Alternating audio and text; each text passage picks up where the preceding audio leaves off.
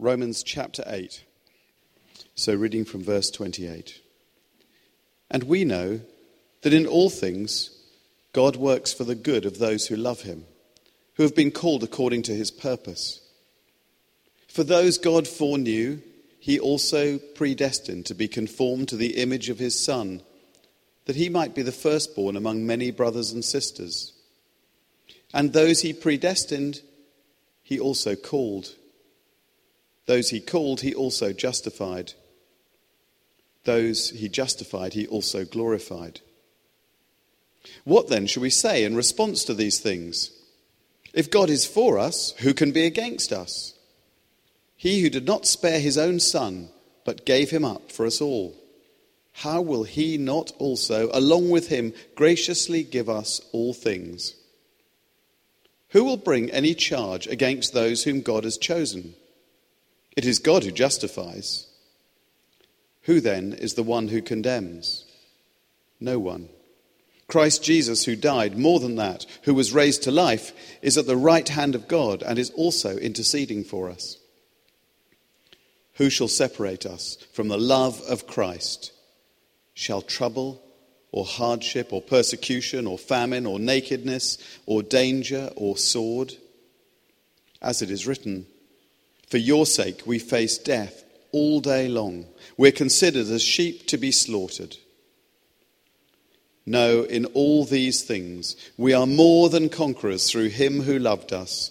For I am convinced that neither death nor life, neither angels nor demons, neither the present nor the future, nor any powers, neither height nor depth, nor anything else in all creation will be able to separate us from the love of God that is in Christ Jesus our Lord. This is the word of the Lord. Right, start again. Mars bars. Thank you, Johnny. I'll take that as a kind of amen, brother. Mars bars. Yeah, so this is, when Pad's asked me to preach on this a week or so ago, I was really enthusiastic, but at the same time I was quaking because I thought, how on earth can I do such an amazing passage justice? And I won't. It'll be like me giving you a little scrap of chocolate off one bar and a bit of nougat from another, a bit of toffee from another. You'll get it. I hope we will have a smattering of the whole thing, but it's not really doing justice to it. But here we go. There are also some quite technical words in here, like justification, foreknowledge, predestination, glorification. So some absolute theological corkers here. I'm starting to echo a bit now, Richard. A bit less volume, thanks. And so just explaining those in 10 minutes will be difficult. One of the things that made me think about was sailing. I learned to sail about 10 years ago, and we went on a course in Woodley, and it was extremely difficult to get the boat to go anywhere. First, you have to learn about the 4 points of sail, because the boat doesn't go in every direction, which was quite a surprise to me. And then there's all these words that you have to know, and things you have to sort of chant as you're about to turn the rudder. And it's all terribly confusing, and it's very, very easy to get a large piece of wood whacked across your skull. In the process, you're harnessing the power of the wind, which is invisible. You're using a whole load of difficult terms. You're trying to imagine how the boat lies with relation to the wind, and therefore what you should do with the rope in your hand and the stick that's controlling where you're going, the rudder. And it's very, very easy to just sit there with the boat facing the wind, with the sail flapping and going nowhere. And you think, why would you ever bother to learn all that lot? Well, once you get it going, it's amazing. You can be coasting along, as I'm sure Pads and Kirsty know from many, many enjoyable times, doing buoy sailing, as they call it, where you're really leaning over and you're feeling the intense power of the wind. There's sort of white waves foaming up under the boat, and it's really exciting. And at that point you think, yes, I'm so glad I bothered to go through all of this. But initially you think this is very hard. So bear the same analogy in mind as we look at these complex terms and a complex passage. It's really worth it from a practical daily living perspective. So let's look at verse 28. And we know that in all things God works for the good of those who love him, who've been called according to his purpose. Who does God work for the good of? Well, this verse says, for those who've been called according to his purpose and who love him. What does that mean? Verse 29, which follows, will explain that a little bit. But in simple terms, I think what this means is to respond to God's call to turn away from wrong, to accept Jesus' death on the cross as our substitute, and to live a new life. That's what I think loving God and being called by his purpose involves. So this is quite a big statement, and we know that in all things, that's pretty comprehensive. God works for the good of those who love him. Wow.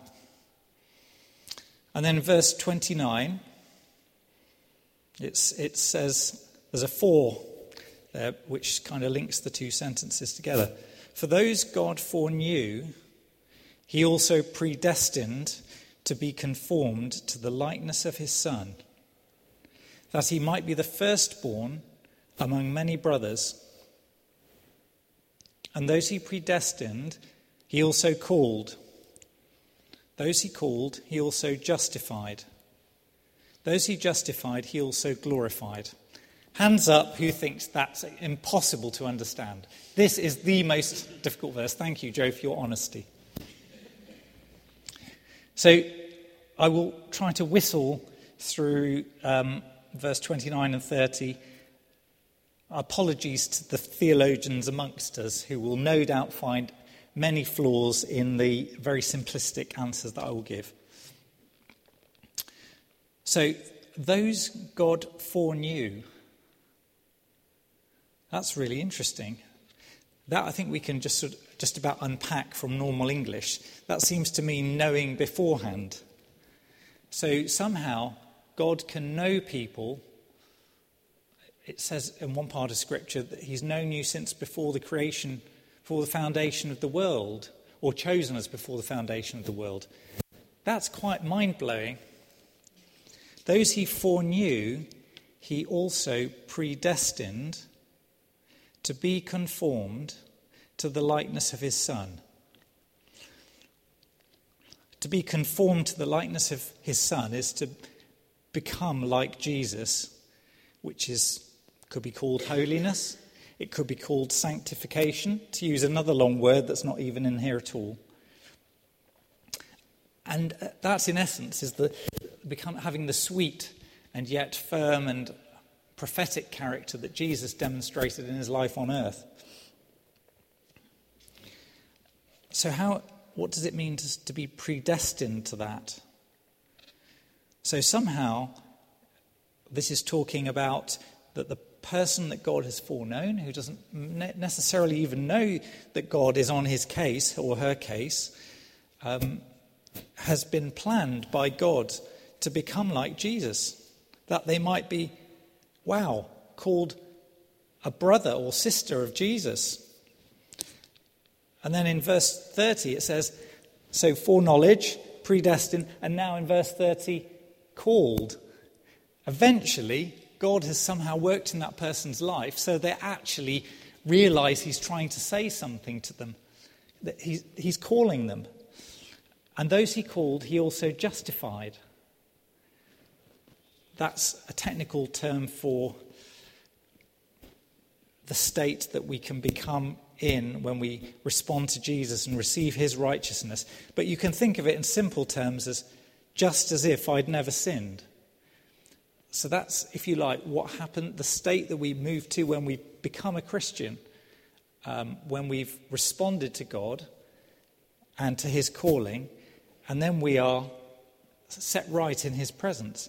And then at the end, those he justified, he also glorified. I think that's talking about the point when we die, when we're made perfect and be with God face to face in glory forever. So it's kind of a bit like from the beginning of time to the end of time. And the bit that we're kind of in is the bit for those of us who know Christ as our Saviour and Lord, the bit after we've been justified, but while we're being conformed to his likeness, but before we're glorified. And for those of us who might be thinking, well, I'm not sure God has chosen me, I'm not sure I love God, but I would like to love God and I'd like him to choose me. If you're hearing that in your mind, then that sounds like he is calling you. So think about responding to him and offering him your life, giving what you have to him, and he will give all he has to you, which is way more. So all that complexity, what's the point of knowing about all those different layers of state that a person might go through? Why would you want to know all that? What's the practical upshot of it? Well, one is that you can know from verse 28 for a surety that God will work for your good because you love him and you've been called according to his purpose. And then the rest of the verses from 31 to 38 unpack that. So what happens when you're called, how does God work for the good of those who love him? Well, as we've said, he works in all things. And then in verse 32, he who did not spare his own son, but gave him up for us all, how will he not also, along with him, graciously give us all things? So he will provide for us. Verse 33, who will bring any charge against those God has chosen? It is God who justifies. In defending us, in making us right in his presence. Who is he that condemns? Christ Jesus, who died, more than that, who was raised to life, is at the right hand of God and is also interceding for us. So he's interceding or praying for us, speaking to the Father on our behalf. Who shall separate us from the love of Christ? Shall trouble or hardship or persecution or famine or nakedness or danger or sword? As it is written, for your sake we face death all day long. We're considered as sheep to be slaughtered. No, in all these things we are more than conquerors through him who loved us. For I am convinced that neither death nor life, neither angels nor demons, neither the present nor the future, nor any powers, neither height nor depth, nor anything else in all creation will be able to separate us from the love of God that is in Christ Jesus our Lord. So, how does God work for the good of those who love him? In all things, in providing for us, in defending us, in interceding for us, in keeping us close by himself. But what kind of things will that involve? Well, a bit worrying actually. Trouble, hardship, persecution, famine, nakedness, danger, sword, death, slaughter. Oh dear, I'm getting a bit nervous about this.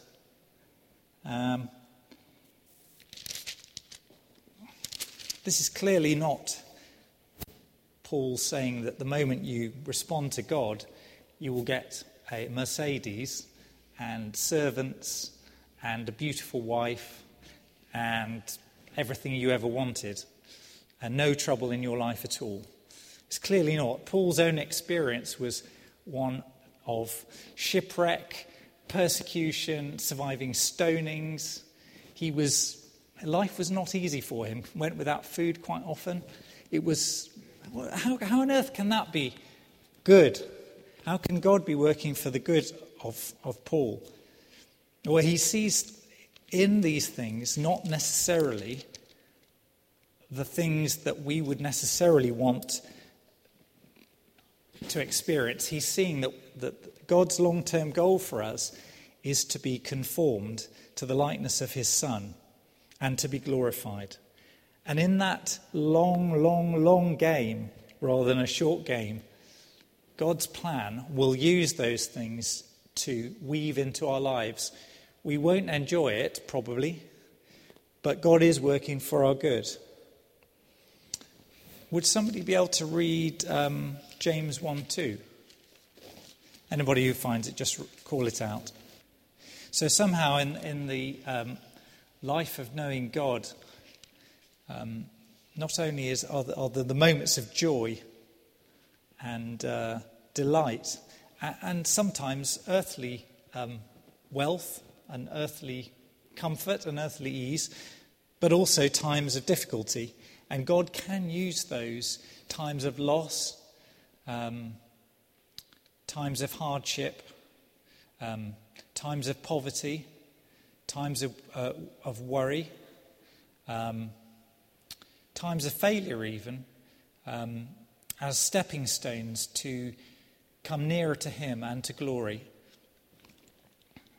I was thinking, as the band played earlier, about the song, if God is with us, who can be against us? If God is for us, who can stand against? And just thinking back to one example of some people I know of who've lived out some of this. Back in the late 60s, a number of students in the USA got together and started crossing over into Mexico to do some outreach and sharing the gospel with people in Mexico. They just organised it on their own as part of their student holidays. And they found amazing things happened. They were able to hand out a lot of Christian literature. People were converted. A year or two later, they went to Spain, which then was still under General Franco's control, and it was illegal to have Christian bookshops. Everyone said it wasn't going to be possible to have a Christian bookshop. But partly as a result of the summer of these students being there, a Christian bookshop was opened in Madrid, and it was possible to advertise it on the metro.